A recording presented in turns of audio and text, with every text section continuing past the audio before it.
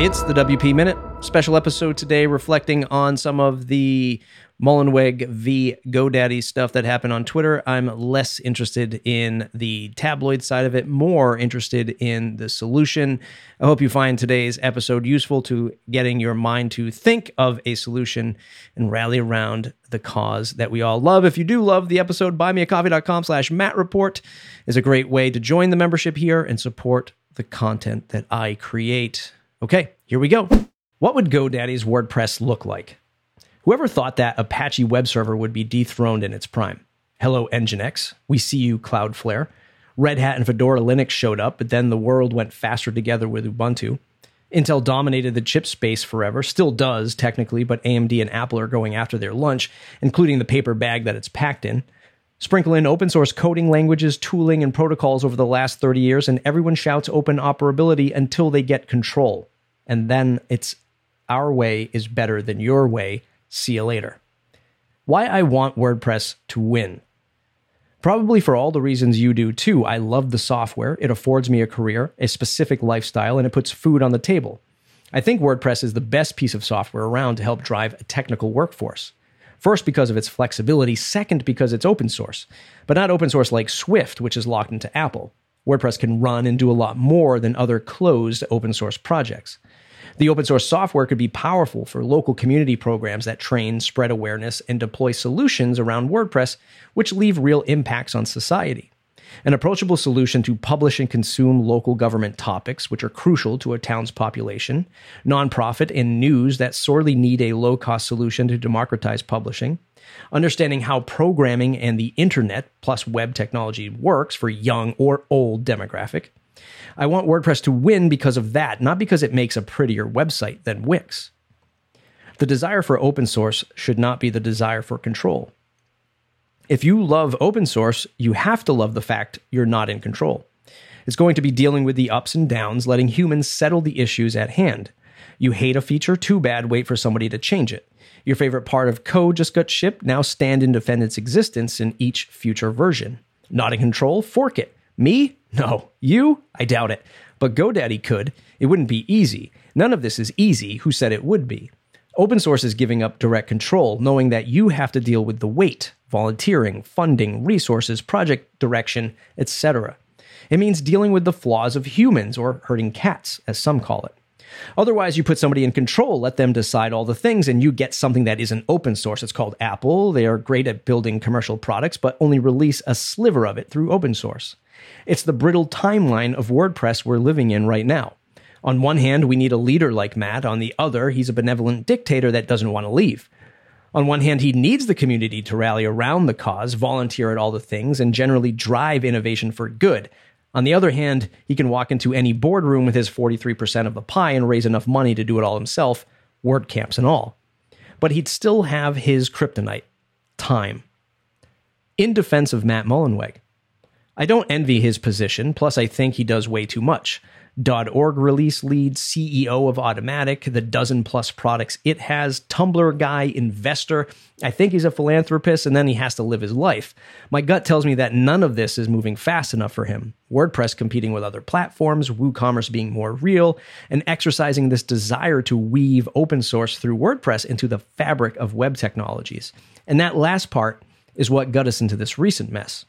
I'm not going to link up his tweets or screenshot them. You can check out this article by Master WP if you want to see an archive of his WP deplorables moment. The straw that broke was a tweet in reference to newspack.pub and Matt's urge to defend the importance of open source plus WordPress in journalism, specifically for local journalism, which, as I stated above, I'm 100% in favor of. The cost of running a media business is already high enough. We don't need fees and software to be the blocker to publishing stories that impact a society. And it was in this moment, replying to a GoDaddy employee, that Matt summoned his Will Smith impersonation and slapped an entire group of humans for no reason at all. Well, there is a reason, and one I'll talk about in a moment, but it wasn't fair. It wasn't fair to GoDaddy, it wasn't fair to their employees that do give back, and it wasn't fair to us as a community to see our leader break like that. I mean, I Am Legend was one of my favorite movies. What if GoDaddy had their way with WordPress? They'd have no choice but to give back to the project 100 times what they do now. There are a lot of great people building things for WordPress at GoDaddy these days, even if you include my fanny pack wearing ex-boss that lets more bad tweets fly than good. They're employing a lot of people that help usher WordPress along. In fact, when it comes to supporting the community, GoDaddy is great. They reach out to me and my content creating colleagues to see if there are ways to support us. You might even hear a sponsorship spot from GoDaddy on a future podcast episode. Jetpack recently passed at a sponsorship opportunity with me. I never heard from anyone at WordPress.com. You never see a WordPress ad anywhere, either because they don't need it or they don't realize they need it. This is where Matt will start to lose ground, connecting with the community. But let's cut to the chase. While GoDaddy spends on marketing and showing up at WordCamps, it's not like they directly employ 40 people to commit to WordPress core. I'm not as smart as Mullenweg, but GoDaddy's current market cap is just north of $11 billion. Back of the napkin math tells me that $500,000 a year to ensure the open source software that nets you a few billion a year is not a hard pill to swallow. This seeming lack of dedication to reinvest back into the open source project by a company with a fiduciary responsibility to get shareholders paid would send any fresh prince into a tailspin. And it's not just GoDaddy, it's every company. It's Matt's Five for the Future. Just imagine if GoDaddy called Mullenweg's bluff and threw $1 million of salary to WordPress core every year. If Matt wanted to be in control, as we all like to pontificate, what would Automattic do? Call it, raise it, fold? Along with not being as smart as Matt, I'm not an anthropologist either, but imagine the dynamics of a jousting match like Automattic and GoDaddy investing resources into WordPress core. Maybe in that timeline, you'd love full site editing. Maybe I wouldn't want to rip my face off trying to set up a new menu item. And as these two titans clash to click the commit button, other organizations from around the globe start to weigh in too. I mean, we don't want Automattic and GoDaddy to be the only ones controlling the software that we love, do we?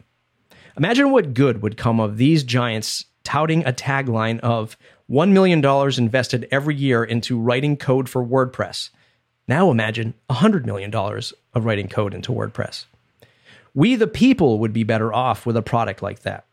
But who do we leave our fate to? Who is a better leader, Matt Mullenweg, GoDaddy, or you? The desire for open source should not be the desire for control. What's getting us into this mess is that Mullenweg is towing two lines, commercial and open source. I'd go as far as saying not because he wants to, but because he has no other choice. I mean, GoDaddy, call his bluff, throw more money and bodies at WordPress core, let's see what we get. I'm sure there's plenty of backroom dealings I'm not privy to. Maybe GoDaddy doesn't want to bundle Jetpack, PeachPay, or whatever CPM means that goes back into Automattic's coffers. And I'm not foolish, it just means it goes into GoDaddy's coffers instead.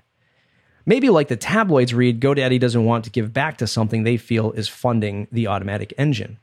Whatever it is, the idea of WordPress should not be lost. WordPress is valuable because of its community. If that starts to erode, then WordPress becomes less valuable, and we lose a lot more than just a fancy website building tool. People come to WordPress because of the technical reasons it does really well. They stay because of the community, because of Matt, Automattic, and GoDaddy. We are here because you can't knock on the door of Apple or Google and say, hey, I want to talk to you about where this project is headed. I'm here because I believe in this shit, and you should too. If you don't, then please move along. WordPress can be Matt's, or it can be GoDaddy's, or it can be with or without Gutenberg and full site editing, but it isn't any of those. It's ours. That's it for today's episode. If you liked it, please subscribe at thewpminute.com/subscribe. Support me, buymeacoffee.com/MattReport. Join the membership in our Slack. Let me know what you think in the comments. If you're watching this on my YouTube channel, drop in the comments below. If you're just listening to it, go ahead and tweet at me, at Matt Medeiros, or at the WP Minute, or at Matt Report. I got 3 Twitter handles. All right, see you in the next episode.